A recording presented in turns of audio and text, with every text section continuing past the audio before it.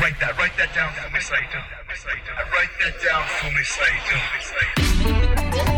All right. Welcome back. Hi, everyone. Hello from Burbank, California. Thank you for joining us. Another episode of Write That Down this week is upon us via Fight Game Media Network. My name is Justin Nipper. I edit for FightGameMedia.com, staff writer WrestlingObserver.com. I also work for Pro Wrestling Noah and CyberFight, and I'm back once again this week with Japan's leading pro wrestling author, writer, historian, sociologist, broadcast journalist, Mr. Fumi Saito. This week, we are finally focusing on the father of Japanese pro wrestling himself, Rikidozan. This episode, this week, we are covering up until about 1958 in his life and his career. We will pick up next week from this point, from around 1958 onwards, to talk about the latter part of his career and his overall impact and influence on Japanese pro wrestling and post-war society in Japan in general.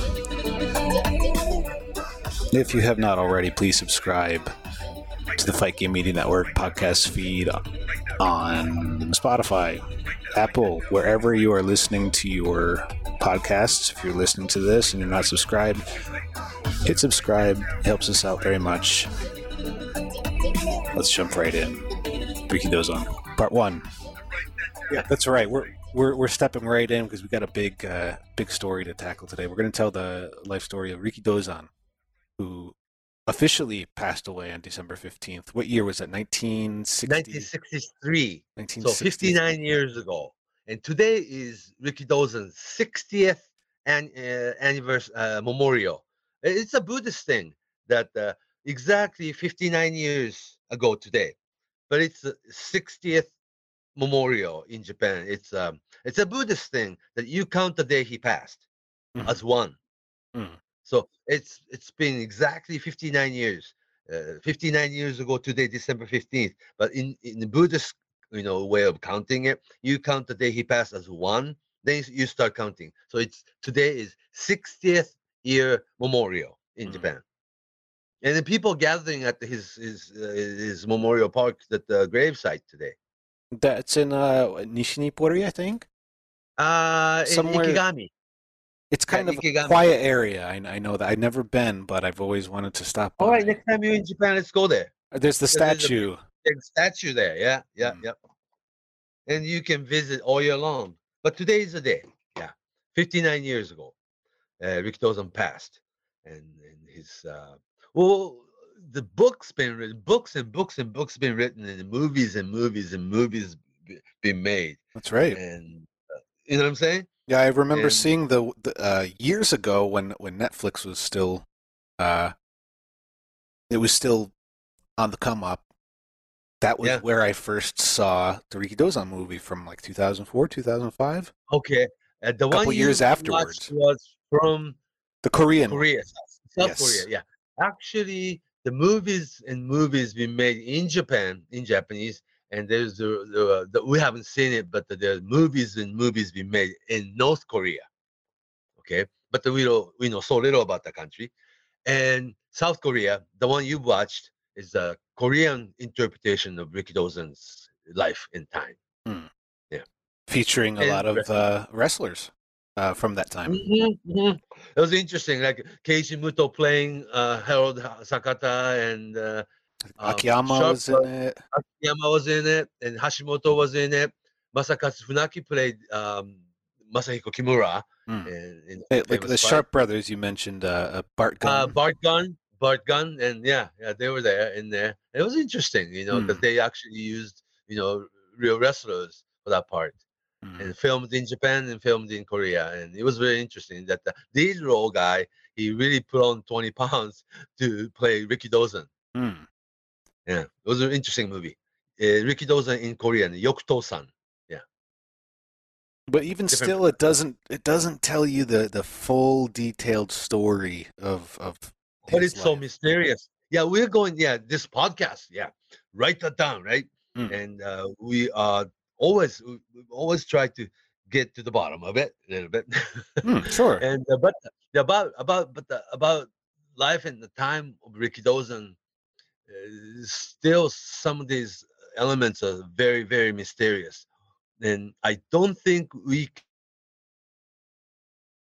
can cover everything about Rikidozan in 2 episodes of our podcast. In our part, 2 hours, 3 hours, probably. But I don't think we can do everything. But as much as we know, and as much as how we look at it today, and of his historical facts, as much as dates and places and what he has done, it's well documented, and the circumstance of his death that it's been reported so wrongly in the English speaking world that we'll cover that.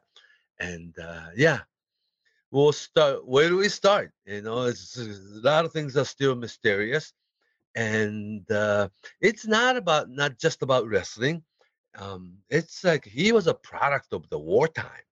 Very much so. And I think if we had to start somewhere, I guess we have to start in a From the different real Japan. history. Yeah, and I think he's one of the main pro wrestlers that's so not just from Japan, but from all over the world. That's so tied to the history of what was happening at the time, and Oh, definitely a product of the time. Yeah. and the And war- Japan that he, I guess, lived in, or I guess would you even call it Japan today? I don't know, but it was a different. Yeah, during the war, the pre-war, and during the wartime, and the post-war Yes, rebuilding Japan period. I mean, he lived it, and he was epitome of like a Japan becoming independent again.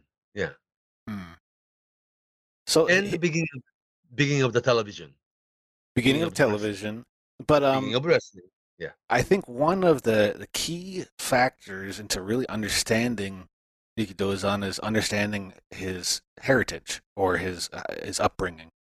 And yeah. Because people say he's from North Korea, but actually, he was from the northern part of the Korean Peninsula, and back in 1920s, the entire Korean Peninsula, there was no such country as North Korea or South Korea like today. The entire Korean Peninsula was Japanese colony at the time, Mm, product of wartime, huh? mm, And as mysterious it is, his birth date, some record shows he was born in 1920. Some record shows he was born in 1922, and wrestling records is always 1924 birthday. That's like mysterious right there, right? mm. And he is from the northern part of the Korean Peninsula, which was part of Japanese colony at the time. But today's geographic map, yes, it's part of North Korea, but there was no such country as North Korea or South Korea at the time. Mm, mm. That's what we have to understand first. Then he did not come to Japan with Korean passport. He was a kid from colony. Mhm. The But colony it was was technically Japan at that time, so the travel. occupied by Imperial Japan, Mm, and it was a wartime. Yeah, and the the entire Korean Peninsula being Japanese colony, they spoke Korean at home, but the school was taught in Japanese language. mm. Yeah, and so that was part of Japan, Imperial Japan. And I mean, So, I don't want to get too off topic, but I would say it's still a part of Japanese culture today, for sure. I mean, it's a different well, yes and no. Yeah, step. that's just like It's not like when Rikidozan was. It wasn't like that time, but it's still a part of society. It's something that it's just a part of everyday life in Japan. That just the fact, not that it functions. including discrimination, Yeah, Yeah, yeah. yeah, Korean descent. It's an element of Japanese life. Probably always will be, Yes and no. Yeah. So and it'll take on different forms. But yeah, this is not just wrestling story, but we need to understand this the background that there's a real history in order to understand Rikidozan as a big picture. mm. And So being I able to guess understand him it gives you really a clearer understanding of the country and how it developed. or the entire Asian area Sure. as a whole. Far East, yeah. Yeah. So some of the Korean record shows that he was born in 1920, and some of the record shows he was born in 1922. Yeah, lots of And- mystery. And surrounding sumo record and wrestling bio always list him as born 1924. Okay, and some of the birthday July 14th, but in the official record November 14th. And maybe like July 14th, it was handwritten in like 7/14, right? Sure. And in 11/14, and somebody misspelled something in between. We don't know about that, but because he clearly had two sets of birth certificate. That's mysterious right there, don't you think? He was born in Korea, but he also had a birth certificate as if he was born in Nagasaki, Japan. Which is very far from where he was initially born. Yeah, but that's his sumo sponsor's home address. I see. Yeah. And that the Japanese citizenship wasn't for wrestling. He did that apparently second, third year in sumo wrestling.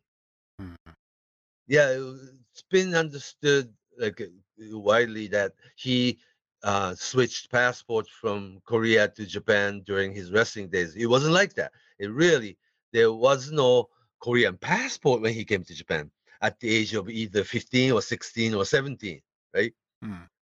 And also, we talked about this Buddhist thing, but in Korean calendar at the time, when you were born as a baby, it's not 0, it's 1 year old.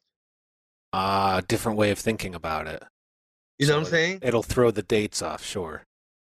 Yeah, because some of the religious background or some of the country or the different parts of the world, when you were born as a baby, you are 1 year old already. That's how they count. And in some countries, yeah. So either he was born in 1920 or 1922, or as wrestling and sumo record shows, he might have been born in 1924. But that's not really justify the fact that he had baby in Korea. You know what I'm saying? When you were 15, you probably wouldn't have had a baby in back home. It's not usual, but it happens. Yeah. Anyhow, the actual record, he was a sumo wrestler between 1940 to 1950. Yeah, 10 years. Either being 16 to 26 or 15 to 25 or 17 to 27 years old. But yes, he was sumo wrestler for 10-year period, 1940 to 1950. Then the real history lesson, 1941, around this time of the year, there was Pearl Harbor, right? In 1945, summer of 1945, there was Nagasaki and Hiroshima's. So he was not the soldier. He was sumo wrestlers, all through this, Second World War time. He was in Japan being a sumo wrestler, but there was a war and there was a bombing in Tokyo that our parents all experienced. And but he was sumo wrestler for a 10-year period, between May of 1940 to August of 1950. Okay. Yeah. Then he was relatively successful too. Sekiwake sumo wrestler. Yeah, you can listen to our episode about sumo from earlier this year for all the details on that. But Sekiwake is like grand champion is Yokozuna. Grand champion is Yokozuna, and the champions are Ozeki. Then underneath, you have Sekiwake. He was Sekiwake sumo wrestler, so he was like a third from top ranking. But that's very high up. Oh, real high up. And that when he retired, I have a newspaper clip here, like a real old photocopy, of course, that when he retired and he cut his samurai hair thing off, it was in newspaper. Rikido-san quit, not retiring, but he quit and he cut his, hair off in the middle of the night all by himself. So he's not officially retired, but he protested something. It was a protest to the Sumo Association. And he was very high-ranking sumo wrestler, Sekiwake. Yeah, it was almost was gonna make it to Ozeki and then after Yokozuna. And in the night of August Some records show September, but the night, let's say either, there's two sets of story. August 25th, the night of August 25th, or the September 10th. That in 1950, summer night at home, Rikidozan cut his hair off. You know the sumo wrestlers' samurai hairdo. Yes. Yeah, he chopped the head off as a protest to Sumo Association, and he quit in that summer. But the Sumo Association did not acknowledge his retirement until following January. Hmm. Another controversy, huh? So all in all, he basically either quit or retired from sumo wrestling in 1950. Mhm. Yeah. In 1951, so there's a 1 year gap that where he was working as a construction worker and he was doing other things, in Japan, of course. So there was a 1 year period that he after he retired sumo wrestling and become professional wrestler. He somewhere that he had met American the businessman, and that the construction company he was working was building a lot of things for American troops. Mhm. Okay, he had connection with American Mhm. and American lawyers, and there was a Bobby Brands wrestling tour for the tribute to American troops in Japan. USO, like a tribute to the troops sort of thing. Yeah, yeah, yeah. And the Korean War broke off in June of 1950. Okay. Mhm. And it was tribute to U.S. troop GHQ, general headquarters in Japan, and also troops to the United Nations troops in Korea during the war. Mhm. Bobby Brands, the Harold Sakata, that Obira Aserin, that 6-7 wrestlers from America came to Japan and ran the show for the tribute to the troops.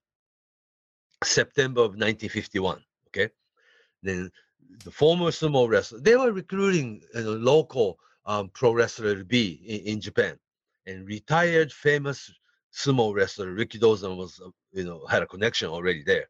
That the show started, the Bobby Brands tribute to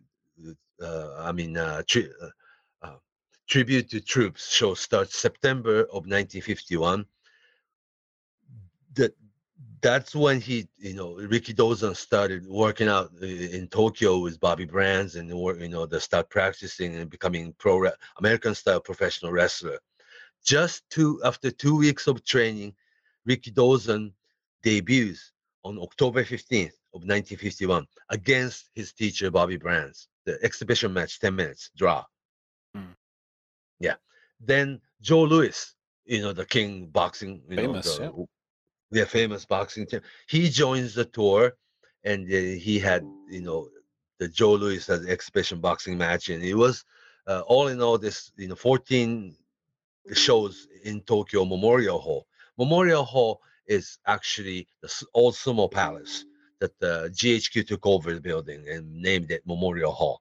It's actually Sumo Palace, not this Ryogoku Sumo Palace, but the one two after before that. Yeah, but they used Sumo Palace for wrestling show in September, October, November of 1951. And Rikidozan and Kokichi Endo, the former um, judo guy, they debuted as an American style professional wrestler. Mm. Rikidozan technically wasn't the first Japanese pro wrestler. You go back to 1890s, like a Sorakichi Matsuda, or the 1920s, Mari Matsuda, there's quite a few, not quite a few, but several Japanese wrestlers who traveled to America and became professional wrestler. But the most famous one, but almost like a, not a fictitious, but official, or more like a storytelling, that the history of Japanese wrestling, Rikidozan was the original Japanese professional wrestler. Does that make sense? He was the one to really start to make a splash with fans in Japan. And it had to be the post-war. That's period. right. Yeah, we're talking early 50s. It's only a couple years after the war finished. Yeah, 1951. It's like 60 years after war. It's still U.S. occupation. Mhm. And San Francisco peace signing, was in the summer of 1951. Just 2 weeks after San Francisco peace signing, wrestling was already in Japan. Hmm. There's like a planting the seed of professional wrestling in Japan. They were looking for local Japanese, somebody or former sumo wrestler or former judoka and somebody to become American style professional wrestler, and the business will be here in Japan. Hmm. Yeah, so Rikidozan in October of 1951 had 2 weeks of training and debuted right away against Bobby Brands himself. Hmm. But it was just the very beginning, very beginning. Following year, February of 1952, that Ricky Dawson becoming full-time professional wrestler, and he went to Hawaii to train. He did not want to look like a former sumo wrestler who was big belly. There's a Japanese American former professional wrestler, Oki Shikina, was waiting for Ricky Dawson in Hawaii Mm-hmm. to train him to become real American style professional wrestler. Oh, that was 1952. In Hawaii, he debuted right away against a wrestler called Chief Little Wolf. There was already a territory in Hawaii at the time. Mm-hmm. NWA like Honolulu or. Yeah.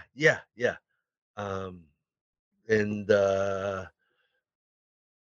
promoter's name was El Karasik. Yeah. Mm-hmm. Way before your, Ed Francis or the Leah Maibia, took over. There was a pretty big, territory in Hawaii that people like Luthes travel and comes in and defends his title. And El Karasik was had a plan, from the California, San Francisco territory to Hawaii to Japan, and they were going to make this Pacific wrestling territory, which was a plan. Mm. And Rikidozan was sent to Hawaii in 1952 and spent first 5 months in Hawaii training with Oki Shikina. Then June of 1952, he went to America, the mainland, San Francisco, and spent 1 year there working. How to be a wrestler, how to be a promoter, how to be a TV producer, and the whole bit, how to run wrestling business. Not just learning how to, learning the ropes, of course, as a 10-year experience as a small wrestler, great. But he was still rookie as a professional, American style professional wrestler, right? Mm. Yeah. And so he spent the entire year 1952 all the way to March of 1953, 13 months in America, and learned how to work, in the ring as a wrestler, and how to do the TV show or how to promote house shows, and how to run the wrestling company, basically, Mm. or how to book the matches, I guess. Yeah. He was on an OJT trip. He was on the job training for his career Probably. on the way back Yeah, to but he Japan. was he had the vision, to Mm. make, he will be the king of this new sport entertainment called professional wrestling. Western sumo. Yeah, what they're calling a Seiyo Zumo. Yeah, Mm. Western sumo. Because it must have been really similar for Rikidozan, huh?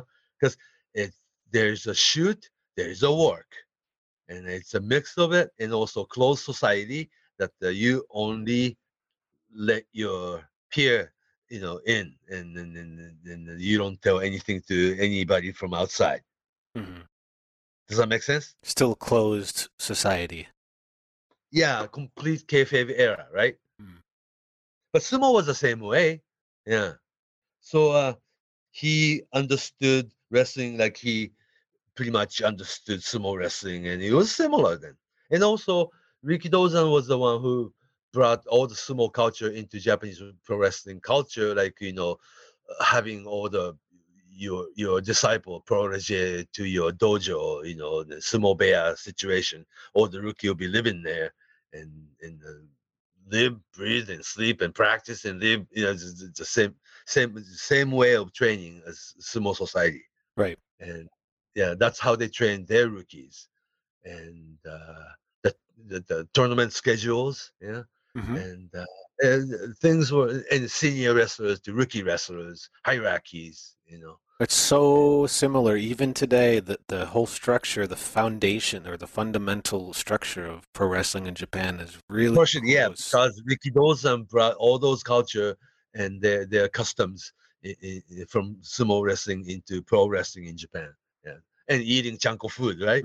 Even some training techniques or stretching techniques or Oh yeah, that the sumo push up and sumo sit ups and mm, how to tackle each other and yeah, very stretching the similar. legs and having the Of course, wide, yeah, wide, yeah, wide base and and using body weight instead of the pumping iron. Yeah, sure, sure. yeah, very similar. Yeah, and the lifestyle itself. Yeah.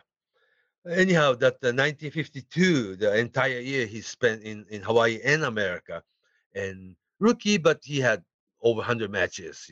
That's why he met people like Sharp Brothers, and he comes back in March of 1953 after 13 months, in States.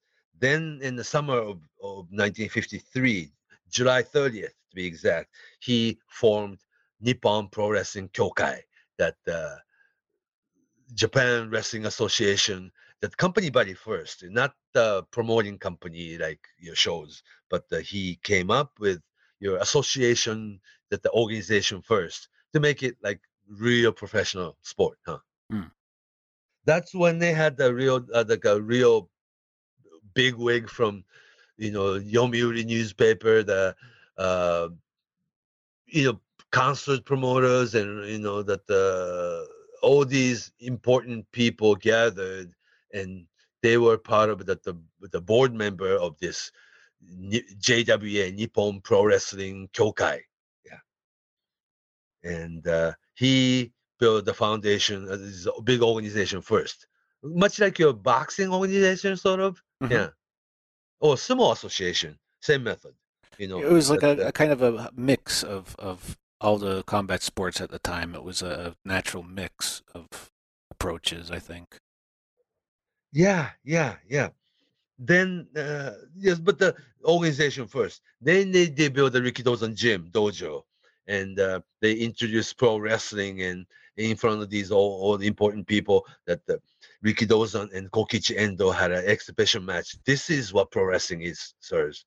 You know, a former judoka Endo and former sumo wrestler Rikidozan, showing these, the important people what pro wrestling is. Similar to sumo, very similar to judo, but not gis. And there's a hmm submission, there's a striking, but mostly grappling, and it's like fights, almost like street fight, but there's a rules. And then they were introducing pro wrestling as very popular sports in America. We got to do this in Japan. Interesting, huh? Mm. In 1953, that was summer of 1953. In November of that year, he went back to Hawaii for a couple more months, to train, and also, I guess, to sign American wrestlers come in. And interestingly enough, that 1 year, oh, the technically 2 year rookie then, but only had like a maybe just over 100 match under his belt. That December of 1953 in Honolulu, Hawaii, the International Auditorium, something like that. That rookie Rick Dawson challenged Luthes in Hawaii for the world heavyweight title for the first time hmm already. Yeah, and he got Luther's backdrop, the suplex, balance back suplex thing, Mm. that Ricky Dawson apparently got knocked out and unconscious and lost the title match, and it was all reported to Japanese newspapers. That the professional wrestler, now Ricky Dawson. Ricky Dawson, he carried the sumo name, you know. Okay, in Korea his name is Kim Shinraku, right? hmm And sumo, his name was Mitsuhiro Momota, a real name. Then wrestling name was Ricky Dozan. Mm. Yeah. Then we talked about two sets of birth certificate, right? That there's a record in Korea, the northern part of Korean peninsula, that there's a record of his parents and family and his brothers, and born in that part of the world. Then there was another set of birth certificate. He was born in Nagasaki and he's as a son of Momota, and he was Mitsuhiro Momota, the Japanese. That's very mysterious right there. But that's part of the wartime, huh? Like we said, Mm. yeah.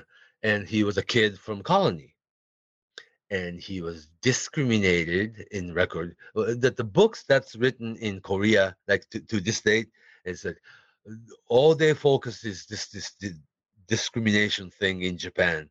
And in Japanese biography of Rikidozan, that was published, in late 50s into early 60s, it was all written like he was born in Japan, and all these episodes, and how he got into sumo wrestling and became star. He retires and becoming a big superstar in new sport called pro wrestling, pro-resu, right? Mm. Anyhow, that at the time in 1952 and 1953, I believe he was already traveling with Japanese passport.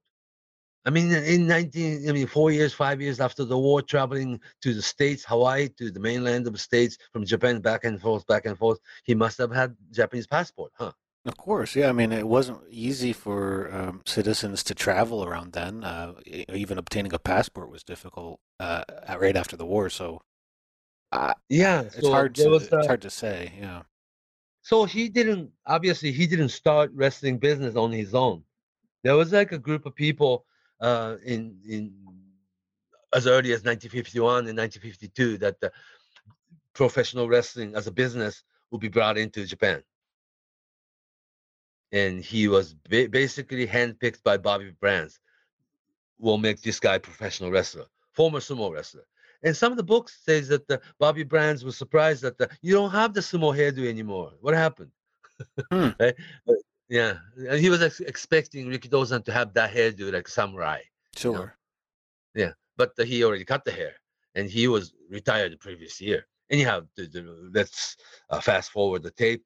He debuted in the fall of 1951, and went to America in 1952. Spent the entire year in Hawaii and San Francisco, and had over 100 wrestling matches. Then he came back to Japan in 1953, and JWA was formed.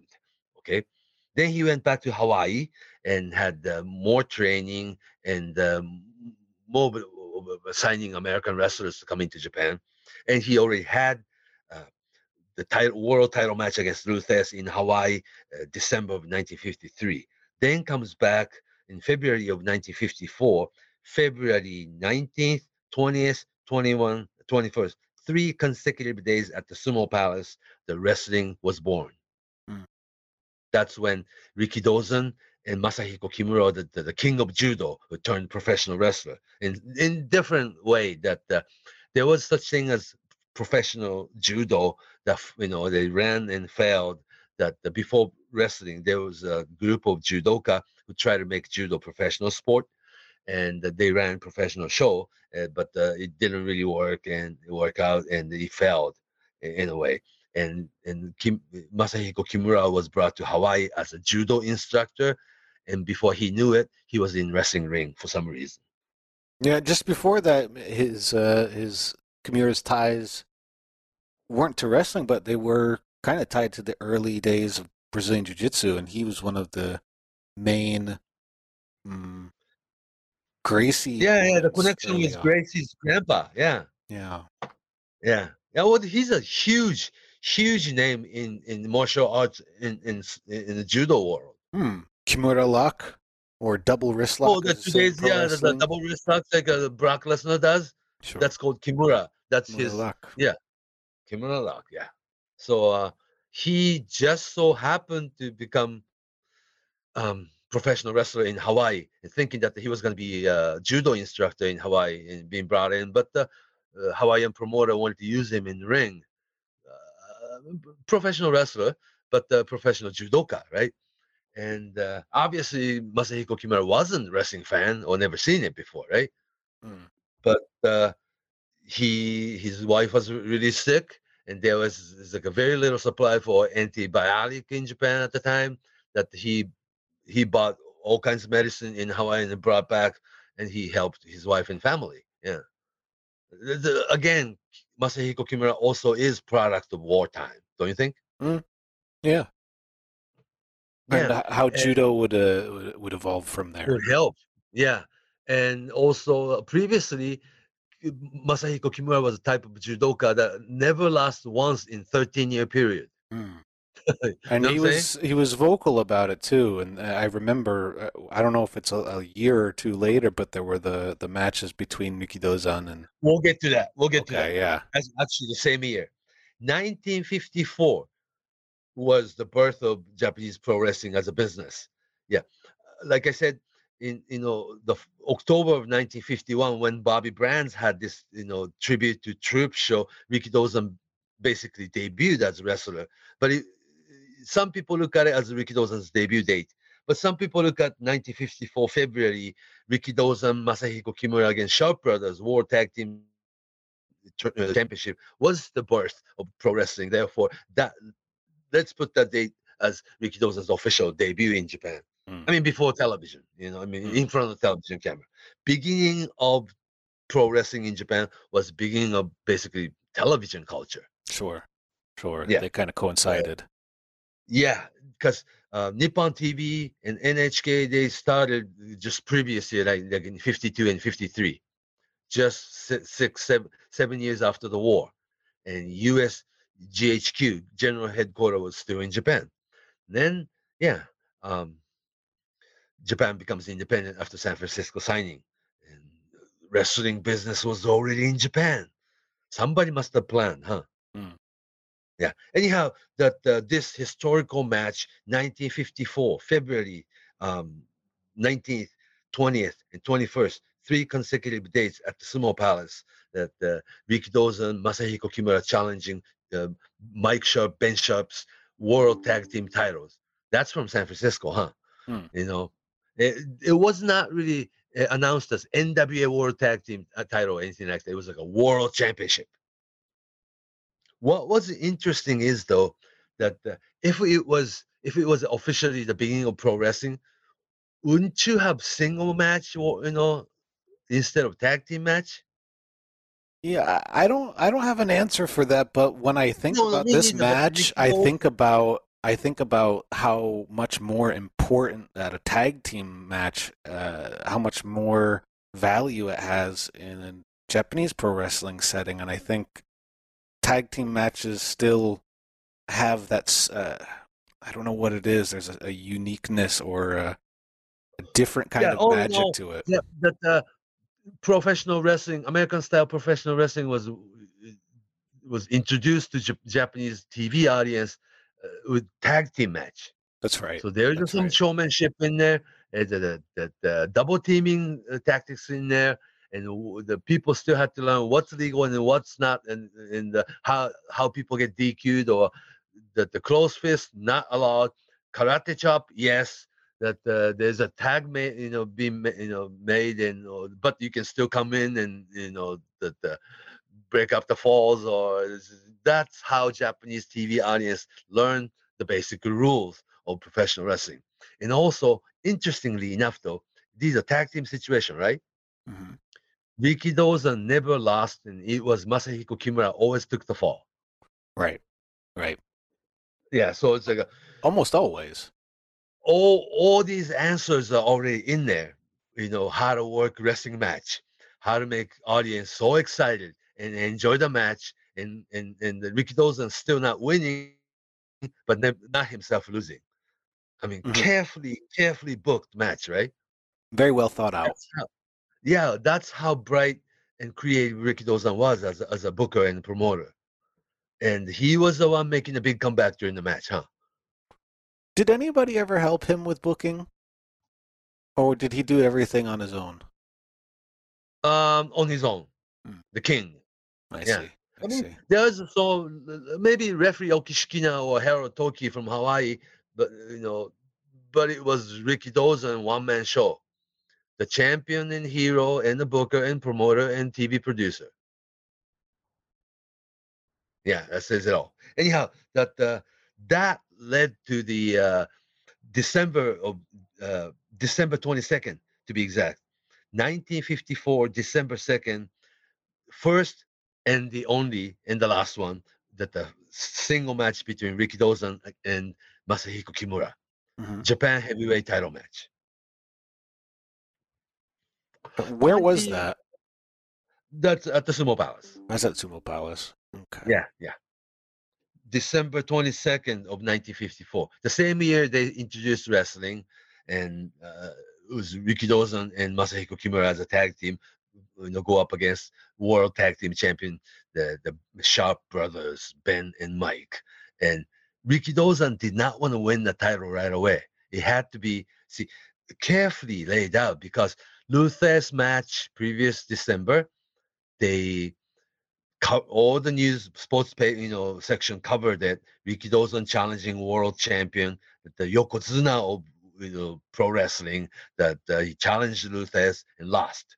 So it was already in the picture that the chase of world heavyweight title would be like a real long story. You know what I'm saying? Mm, mm. For Rikidozan's career, it will be challenging Luthez somewhere down the line. So that the world heavyweight champion, the name Luthez was established around that time. Then world tag team champion, Mike and Ben Sharp brothers. Actually, they're introduced as American wrestlers, but they're Canadians. That's right. Yeah. That's not that important. The Mike and Ben Sharp brothers, two giants, big guys, and they pretty much introduced the tag team wrestling. This is how to do. By showing tag team wrestling, you really learn about what the pro wrestling looked like. Yeah, and I mean, and back then it's still there were still similarities between a lot of combat sports. You know what I mean? Yeah, but the tag team will show you how to do the little tricks. Sure. Yeah, or how to cheat, meaning like do things behind referee's back, and people very so innocently get real mad at them. It's like referee, check, right? And it was Sharp brothers had this this perfect craft, how to demonstrate what the professional wrestling looked like. And the 2 out of 3 fall match, right? Rikidozan wouldn't lose the fall. It was Masahiko Kimura. Isn't that interesting? Yeah. But it really shows you what the pro wrestling is, in hindsight. But the audience was new, the television was new, and it was covered by the first night covered by NHK and Nippon TV, both live, and also in 200 locations around the country, like in front of Shimbashi Station, JR Station. That there's a little TV set to demonstrate what the television is, and they're showing Rikidozan's wrestling, and the 15-inch TV screen. There's like 20, 30 people gathered and watch the television in front of the train station, or in front of a coffee shop, or in front of an electric shop. That you want to buy TV so you can watch Rikidozan. Right, you watch outside. Really? Yeah, and I think you could find those old pictures. News footage, yeah. News footage or photos. Yeah, it's a real phenomenal, very interesting picture of Showa era. That the introduction of television was also introduction of Rikidozan's pro wrestling, and Rikidozan's pro wrestling made television, popular too. Yeah. Of course, TV helped Rikidozan become sensational superstar in television era, but Rikidozan's wrestling really helped to sell TV sets to the society. Sure. Oh God, it's very historical. It sounds crazy, but it's true. And Masahiko Kimura talks to Asahi newspaper in an interview, says, but the Rikidozan's wrestling is such a showman. In the real contest, I'll beat him. Right. And he was reported. Yeah, I'll beat him in real contest. So wasn't a Sharp Brothers match real? And there's like already this talk of pro wrestling being in it. Is this a legitimate contest sport, or is this show? And the question remains another decade or two. You know what I'm saying? Maybe another 3 decades. Anyhow, that the professional wrestling was born in Japan in 1954, basically. Local, with local hero in Rikidozan. And the beginning of television was the beginning of wrestling, and the beginning of wrestling was the beginning of television. It really helped each other. And the very same year, December, Rikidozan against Masahiko Kimura already happened. 2 top pro wrestlers, former sumo wrestlers, former judo king, go at it. And we have to fast forward like 20 years that later on that Masahiko Kimura had an interview with the magazine saying that it was going to be draw, but the Rikidozan um, changed his mind and did that. Rikidozan brutally knocked Kimura out, right? Cold in the match. The footage exists. And well, Rikidozan died in 63, and the Masahiko Kimura interview won't come out until 1983, 20 years after, and telling the world that it was going to be a draw, and we promised, and it was in contract, but instead Rikidozan beat me in that way. And this was then again, after he had said he'd have said what he'd said about Rikidozan to the media. About if this were real, I would win. So, do you think this could have been some kind of maybe Rikidozan asserting himself and letting him to make sure he beat him, or just went off the script kind of thing? It's still mysterious because we have to look at the big picture. That Masahiko Kimura was not going to make pro wrestling as his full-time career. It wasn't going to be. And also, he was more of a judo person than he ever was a wrestling person. And also, television choose and the media choose Rikidozan over Kimura. And also, TV people didn't look at Masahiko Kimura, that before pre-war judo hero, as your television new superstar. Like Rikidozan. Rikidozan is so charismatic and smart, and probably backstabbed a lot of people in the process. But all in all, it was Rikidozan who created professional wrestling industry in Japan. He had to win that match. I mean, dirty or not, he had to win because he was going to carry the wrestling business to the next decade. And television, that over 100 shows a year, and everything to come with it, that Rikidozan had to win that fight, as much as not as much as the Masahiko Kimura wanted. See, judo's Kimura was always looking at the matches and fight, or the everything, like almost like an amateur. You know what I'm saying? In the same 1983 interview, Masahiko Kimura was saying that we were going to have rematches and rematches and rematches and go around the country 10 more times and make a lot of money.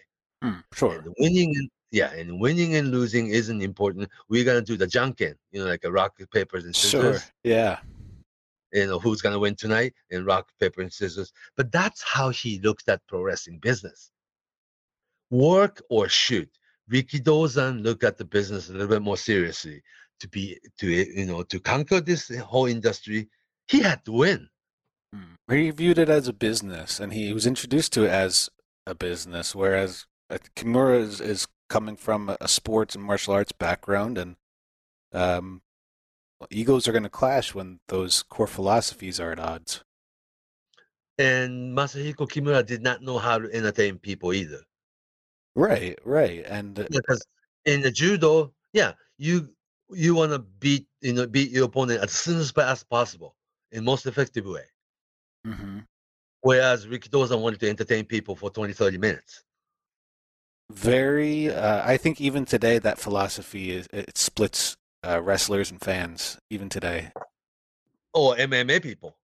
Yeah, or just people who think wrestling should be one certain way, and other people who think wrestling isn't just the athletics, but it's the entire business. Every element of it matters, and the winning and losing part, that's not exactly how it works.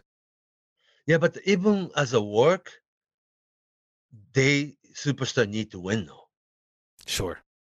So that's how Rikidozan looked at it and became king of this wrestling industry. And Masahiko Kimura formed Kokusai wrestling done back in his hometown in Kumamoto. He ran his own wrestling shows, after that, but nobody really cared, really, Mm. as a What year pro was wrestler. this? This was Um, 54, 1956. 54 and 55, Oh, still 56. Yeah, that he brought in people that the Raul Romero. You know the Romero special move. sure. That Hmm. put the guy on upside down, and your opponent facing the ceiling. Also known as a surfboard. Yeah, Some but people the call it turn. over here. Yeah, Yeah, and then the Jushin Liger turn made it all the very way. famous. Oh, of course, and Aja Kong. Aja Kong, Yeah, Ultimo well, a lot Dragon. of women's wrestlers do that. Ultimate Dragon does that too. Yeah, it's a Romero special called Mm. that's done. Created by Raul Romero, the mask guy. Kimura brought him in and another Mexican wrestler to run their tour. And it's quite. Basically, it must have been a lucha libre match, huh? But I he don't. was. Yeah, I mean, I guess what would maybe like a Yave style sort of mat wrestling match. Maybe not as I can't Well, see. yeah, to contradict it, to him, his theory, Masahiko Kimura also tried to run wrestling shows on his own. Hmm. And he even ran shows in Tokyo, but people didn't pay attention to Kimura's show as much as they wanted to watch Rikidozan's entertainment. Hmm. Yeah, and his international pro wrestling done, Kokusai, kind of closed his shop, and he and his partner Kiyomigawa went to Peru, went to Mexico, and all the Central America country travel around there to be wrestler. And so Masahiko Kimura, as much as the judo background he must had lucha libre matches around that time period. Must have, yeah. Yeah, yeah. But he eventually came back. Then went back to Takushoku University and became judo coach rest of his career, rest of his life. Yeah. It was never associated with wrestling people after that. But in the meantime, Ricky Dawson's company and NTV, all these things is like a booming professional wrestling, pro wrestler, right? After Sharp Brothers' famous historical match in 1954, then Kimura match in 1954. The following year, 1955, he brought in Asian heavyweight champion from Singapore, King Kong, and he beat King Kong, um, King Kong Tsea. Yeah, that's a. I'll send you a photo. But he was the Asian. He was basically a Canadian American guy, but he was running show in Singapore. That the real heavyweight guy, King Kong, he beat King Kong to become Asian heavyweight champion. See, by beating Masahiko Kimura, he became Japan heavyweight champion Hmm. as of December of 1954, and he defended this um, Japan heavyweight title against Toshio Yamaguchi, another famous judoka turned professional wrestler. He's from Osaka. That he beat the guy, so he basically conquered all the existing Japanese heavyweight wrestlers at that point. Then 55, he beat King Kong, right, to become Asian heavyweight champion.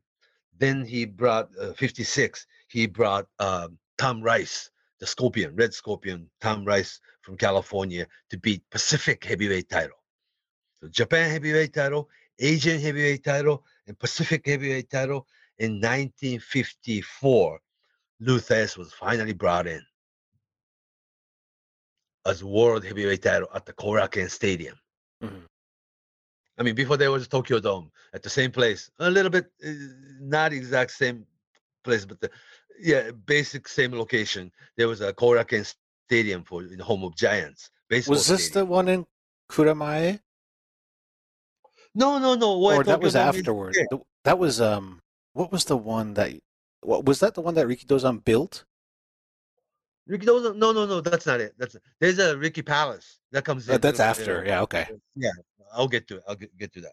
It's Ricky Palace in Mm. Shibuya, but this time, November of 1957, Lou Thesz, world heavyweight champion, the king of pro wrestling, finally brought in to Japan to defend his world heavyweight title against Ricky Dozan. and it was held at the Korakuen Stadium.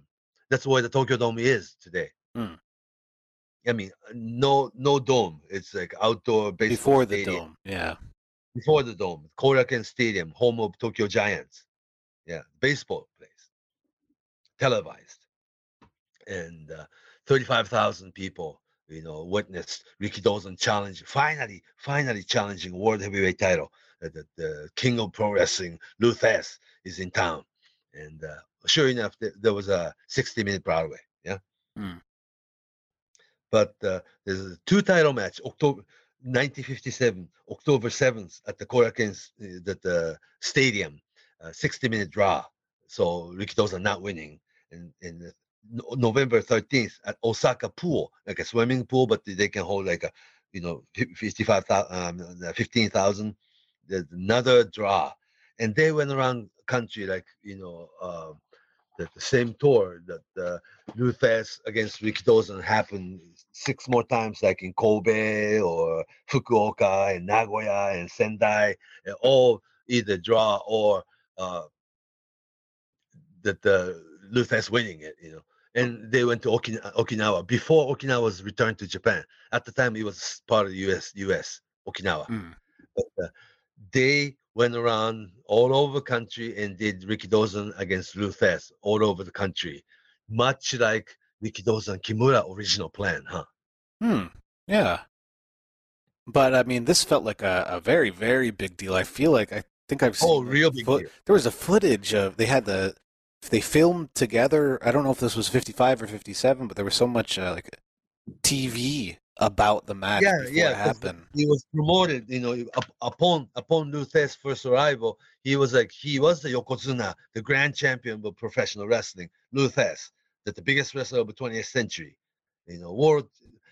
Interesting enough, they did not announce National Wrestling Alliance or NWA or anything like that. It was NWA World Title, basically, technically. Mm-hmm. But in Japan, it was the World Heavyweight Champion, Lou Thesz, the only champion. Anyhow, that the Lou Thesz finally came to Japan in October of 1957, had a series of historical single match against Rikidozan. See, Rikidozan's legacy is so big that how long did it last? Actually, from 1953 to the year he died, 1963. Actually, Rikidozan's boom period, like his legacy, was just 10-year period. I mean, seems a lot longer, right? Or the bigger. Well, yeah, his legacy has lasted longer than probably his life, but the impact that he made in the 50s and into the 60s, I mean, we still feel it today. He was, I can't think of another, not just person, but character or being that at that time took a country that was feeling pretty down and really began lifting the country up again with his matches.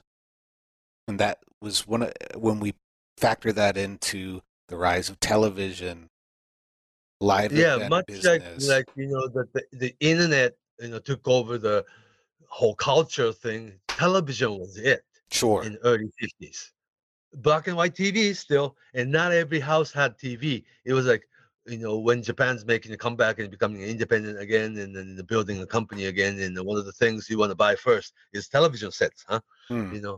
It's around the same period. Gorgeous George, Mr. Television, was big in America. Mm-hmm. Mm-hmm. Yeah, and it was happening so quickly, and the face that a lot of people associated with the television was Dozan.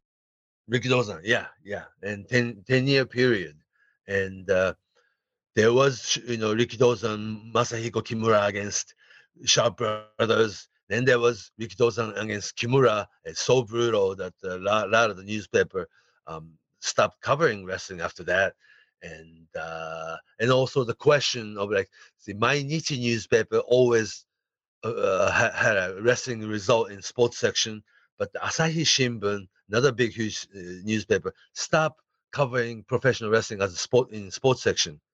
That they did their own research. In America, it's considered and categorized as sports entertainment, and never was really categorized as a legitimate sports like baseball and football. You know what I'm saying? Right. Yeah. I mean, And so- back then it was still territory to territory. Maybe some cities might write something, but the big cities by that point weren't treating it that way. and Ricky Dawson himself, in the newspaper and magazine, he was saying like there's a real one and fake one, even within wrestling.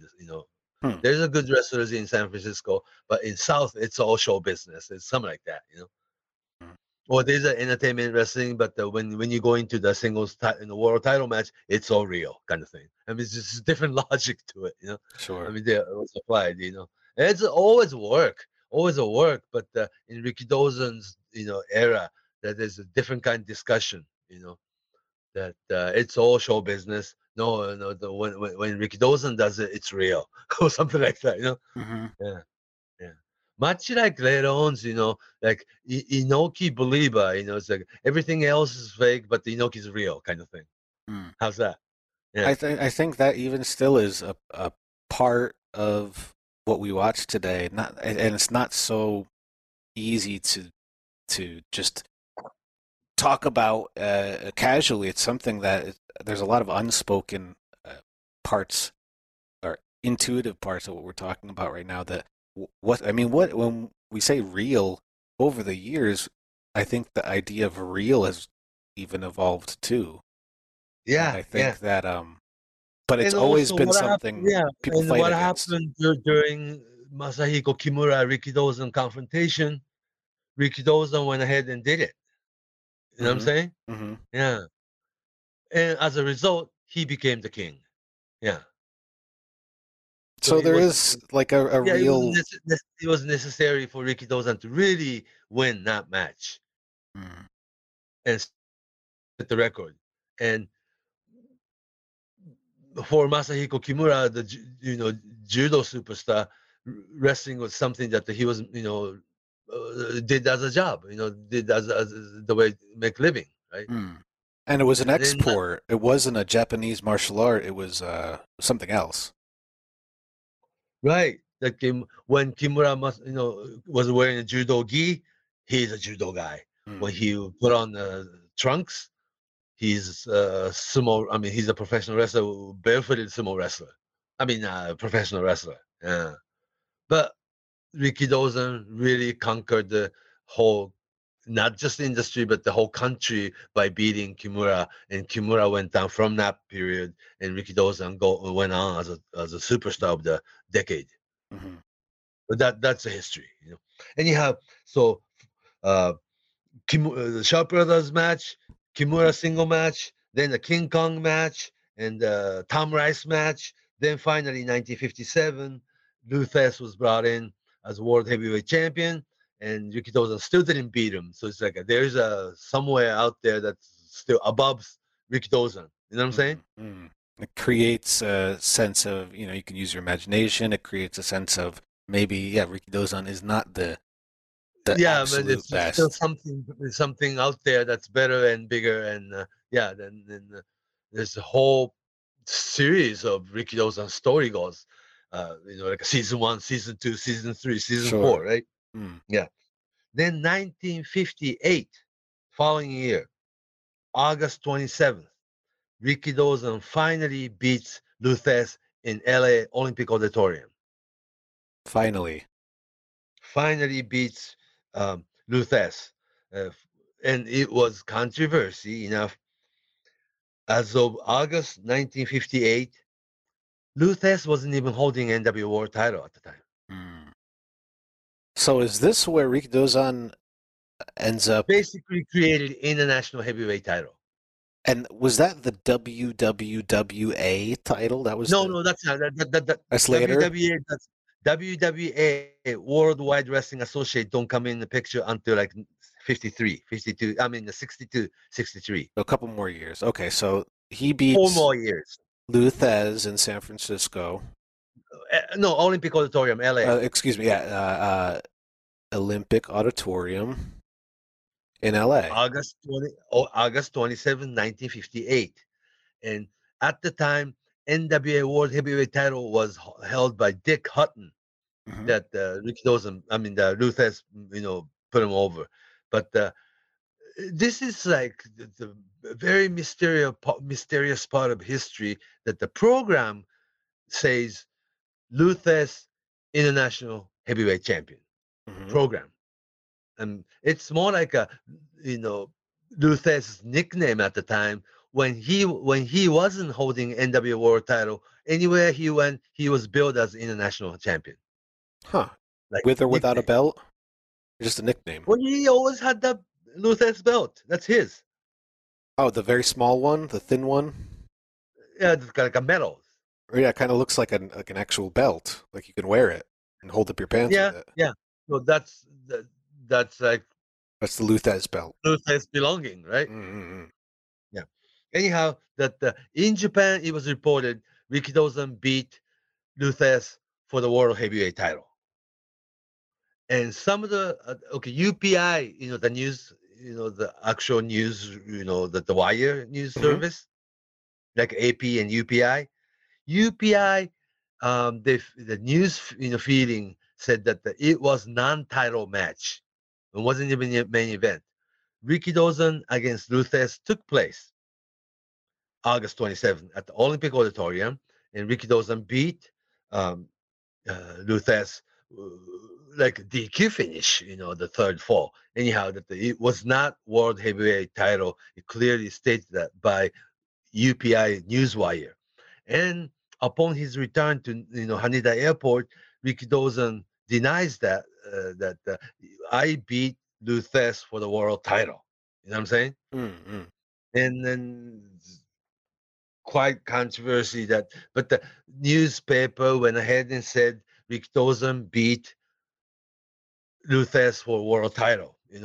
Then shortly after that, it was like almost quietly changed. He beat Lou Thesz for international heavyweight title. Mm. Then world heavyweight title and international heavyweight title. Yeah, actually, almost didn't make any difference. Both sound like a world title, doesn't it? Right. Yeah. You'd really have to see them to differentiate them in your mind. Yeah. Completely. So then it was reported by Wrestling Magazine that like additional story. Lou Thesz at the time had another belt called International Heavyweight Title. He was honored by NWA that the previous year he traveled to the Europe. First NWA World Champion to travel to the other side of the world, the Europe, and defended the title successfully. Then came back to stateside. Therefore, he was also international champion. I don't know if it was true or not, but a lot of the old wrestling magazine and the local show program underneath Lou Thesz's photo usually say international champion when he wasn't holding NWA title. Hmm. Yeah, very touchy, almost iffy, But anyhow, that Rikidozan beat Lou Thesz in Los Angeles that night and won some title. Okay. Mm-hmm.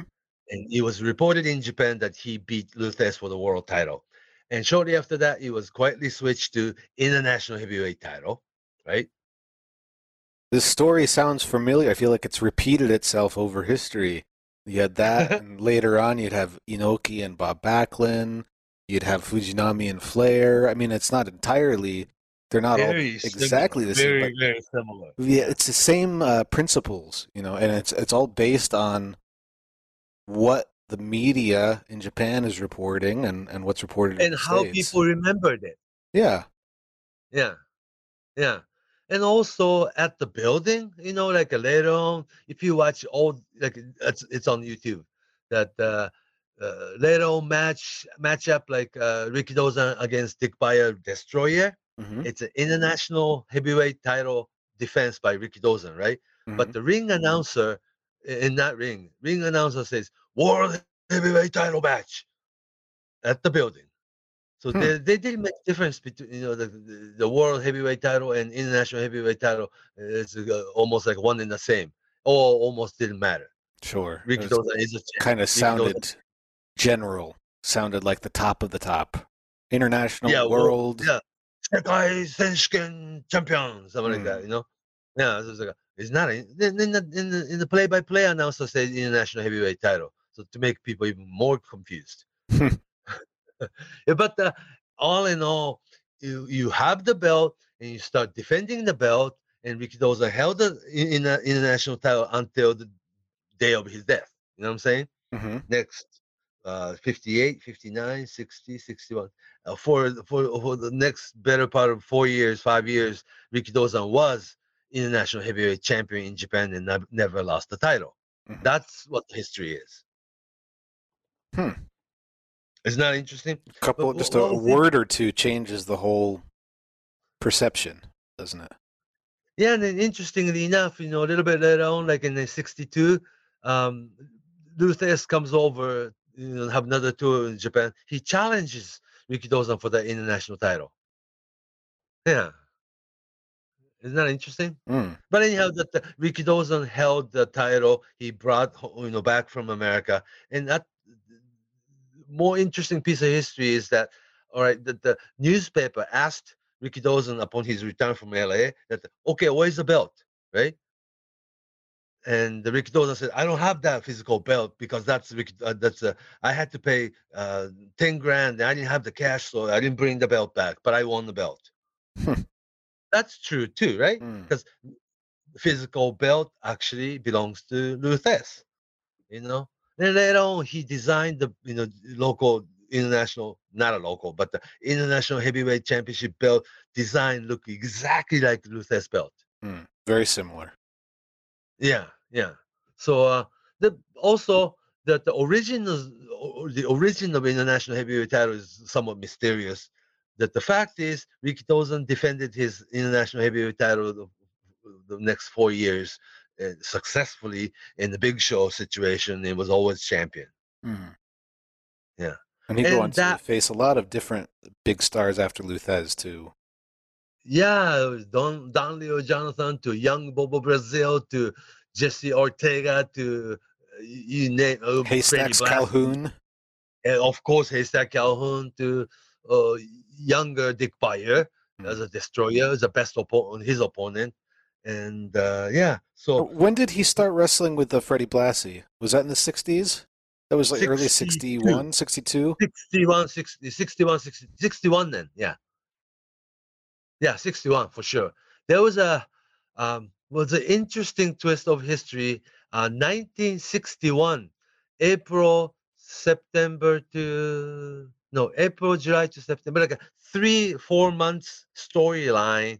That the first match, Rikidozan against Freddie Blassie in LA, and second title match was in Tokyo, and third title match, Rikidozan and Freddie Blassie was back in LA. So it was like a really international twist, right? During that time period, JWA, Nippon Pro Wrestling, sort of ignored international heavyweight title and treated LA's WWA world title as the world heavyweight title. That the Rikidozan challenging world title, beating Freddie Blassie in LA and then becoming WWE world champion, and no mention of international heavyweight title that Rikidozan already had. Isn't that interesting? Yeah. So Rikidozan in 1961, Rikidozan beat Freddie Blassie and won the title in LA. It all filmed, Then he came back to Japan, and Freddie Blassie comes over and challenged Rikidozan for a return match in Japan. Rikidozan win again. Then following month, back in LA, Rikidozan lose the title by blood stoppage. You know what I'm saying? Did not really get pinned, but he was so bloody that the referee stopped the match. Therefore, the commissioner in LA honored the title, awarded the title back to Freddie Blassie. Another controversy ending of the match. Then the Japanese fan, Rikidozan didn't really lose the match. That's LA decision. Sure. It's up in the air still. A hollow victory. Something like that. So from 1952 to 1953, 1954 big Sharp Brothers match, Masahiko Kimura match, 55, 56, Asian heavyweight title to Pacific heavyweight title to challenging Luthes at the Korakuen Stadium, and finally 58, summer of August 27th to be exact, 1958, Rikidozan finally beats Luthes for the world title or international title. What was mysterious, if Rikidozan was to beat Luthes to win the world title or international title that day, wouldn't you think they would film it? You think so? Yeah, there is no video footage of that match. Yeah, but that was also still a time when it wasn't just TV was so popular, but also it wasn't in the States today we have weekly wrestling. We have wrestling on once a week, the same time. It's established as it's almost like a ritual. But back in the late 50s, it was still searching for. I mean, it wasn't national. It was just if a TV station wasn't already involved with the company, like over in Japan, it LA would be was. harder. LA was. LA. Oh, okay. So LA was. I'm not sure. I don't know. It's Well, something. that's my take on this. See, Rikidozan was going to win the mysterious world title or international heavyweight title, right, in LA sets, but he did not want to bring the video or film footage about that. Only still photo. Still photo. And writing. the number of news, sports writer that was in the building that day, not hundreds, but just about 5, 6 news reporters.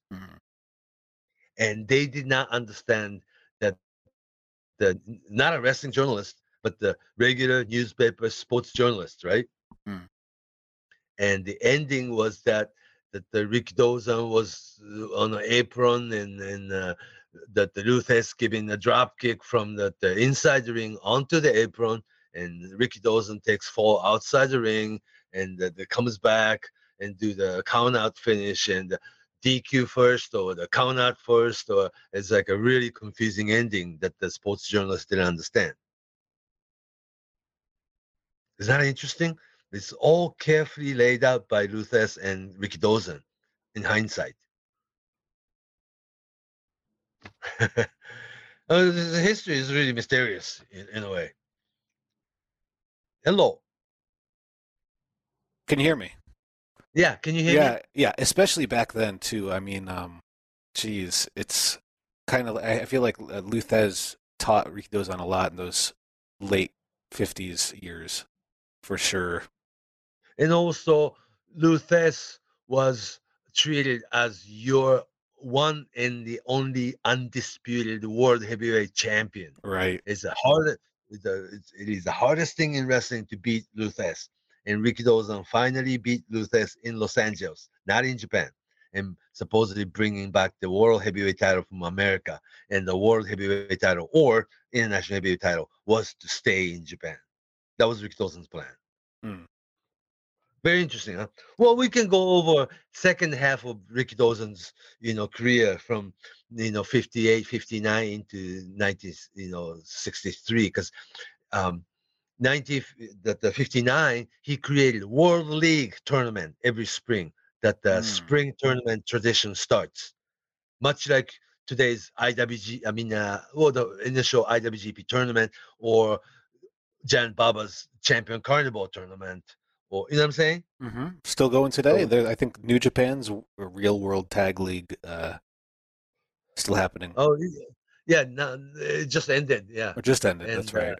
All Japan has theirs. This is still a common tradition in Japanese pro wrestling. So spring tournament, World League wrestling tournament was created in 59. And Rikidozan went 5 consecutive years until the year he died. We'll cover that. And 58 on that the professional wrestling television becomes weekly program in Japan. See, until then, it was almost like a boxing match. When the wrestler comes in, they'll air, Sharp Brothers against Rikidozan Kimura, or Rikidozan against King Kong, or Rikidozan against Kimura, or whatnot. That it was like a television special. You know what I'm saying? Sure. Not exactly weekly television program you watch every week, like every Friday night. It doesn't happen until like 62, when Rikidozan opened the Ricky Palace, his own building. Yeah. It was a special event instead of a weekly tradition. Right. Much like your boxing world title match. In the Yeah. meantime, they had the TV special like Ricky Dozan being commentary, and the Yoshino Sato and somebody wrestles on smaller building for the Mhm. TV show. But when Ricky Dozan does it, it was so special. You're a king wrestling tonight, kind of thing. Mm. In the meantime, yeah, the 1960, both Jan Bava and Antonio Inoki, like a 22-year-old Jan Bava and 17-year-old Antonio Inoki debuts, 1960. And that's all. We got to spend time talking about that too. I mean, the rest of the business carried on through Antonio Inoki and through Giant Baba. Yeah, yeah. I would like to. Yeah, I want to stop at this international heavyweight title, story and mysterious, origin of the title. But all in all, it's still part of All Japan Pro Wrestling's Triple Crown, right? Mm-hmm. So to this day, international heavyweight title came to Japan and became that household name. Yeah, it was Ricky Dozan's title. So next time, let's pick up around 1958 and into the 60s, and then we can cover all that we just talked about with Baba, Inoki, matches with guys like, again, we'll talk about Freddie Blassie. Yeah. Okay. Well, one more thing. It was like the occurrence and the night. We'll cover that next time for sure in details. But December 8th of 1963, Ricky Dozan was stabbed in the nightclub called the New Latin Quarter in Akasaka. That in the bathroom fight that this lower Yakuza mob guy stabbed, right? Ricky Dozan. And some of these English writing, English written, stories, like he was stabbed by urinated, like a pissed knife. Like a contaminated Knife. knife. Yeah. The other story was that Ricky Dawson had $2 million in cash in U.S. currency and handcuffed himself to the briefcase, and he went to bathroom, and the mafia followed him and stabbed and killed him and cut his wrist off and stole the money or something real crazy. Yeah, like Pulp Fiction or something. Yeah, I think so. Yeah, the Ricky Dozan was not stabbed to death that night. In fact, after he was stabbed by this short knife, that he walked back to the table where he was drinking and he had more drinks. Mm-hmm. Then he walked up to the stage, where the live band was playing. There's a gang mobster in this building. Please, people, please be careful. Ha ha ha, right? Then he went back to his table where he was drinking, kept drinking that night. Then his entourage, his friends, is like, sir, you're bleeding. You're bleeding. No, don't call ambulance. The people know. Don't call the ambulance. Then he sat there and kept drinking until he didn't feel any good. Then he went back home, then called the ambulance and went to the hospital. The stab happened December 8th, and he was in hospital for 1 week. I wouldn't say finally, but he died of complication on December 15th. He was not stabbed to death at the bathroom. You know what I'm saying? Right. It's not same story that we've heard. Oh no, he went back to the table where he was drinking, had more drinks, and his friends and entourage, these people said, sir, you're bleeding. He said, nah, it's nothing. Tough guy. He kept drinking. Yeah, and he said, we should call ambulance. Don't call ambulance, and people know. Ricky Dozan, that's not Ricky Dozan. It's like he wanted to keep the image of it, And it's well documented. Books and books and books being written. And the guy who, the Yakuza Mafia guy who actually stabbed Ricky Dozan, his name's out there. I don't want to mention his name, but there was the first court and the higher court and the Supreme Court, and he was charged with manslaughter instead of murder. And this guy served 7 years and got out. Yeah. It's a complex story. Yeah, that's a real complex story. But the war started from around international heavyweight title winning from Luthez in LA in 1958. Then we'll cover in 58, 59, 60, 61, 63 until his death next episode. But today is Ricky Dozan's Memorial Day, December 15th. He died exactly today, 59 years ago. So we'll pick up next time at 1958 and we'll talk more about everything. But if we have questions for you and we want to ask you about anything Rikidozan related, where can we find you online? On Twitter at Fumihiko Dayo, Fumihiko Dayo, Fumihiko Dayo on Twitter, or just Fumisaito on Facebook. Please message me first. And on Twitter, I'm at Justin M. Nipper, Knipper. For this week, that's it.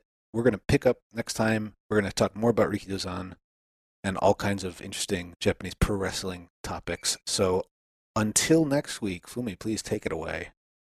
So long from Tokyo.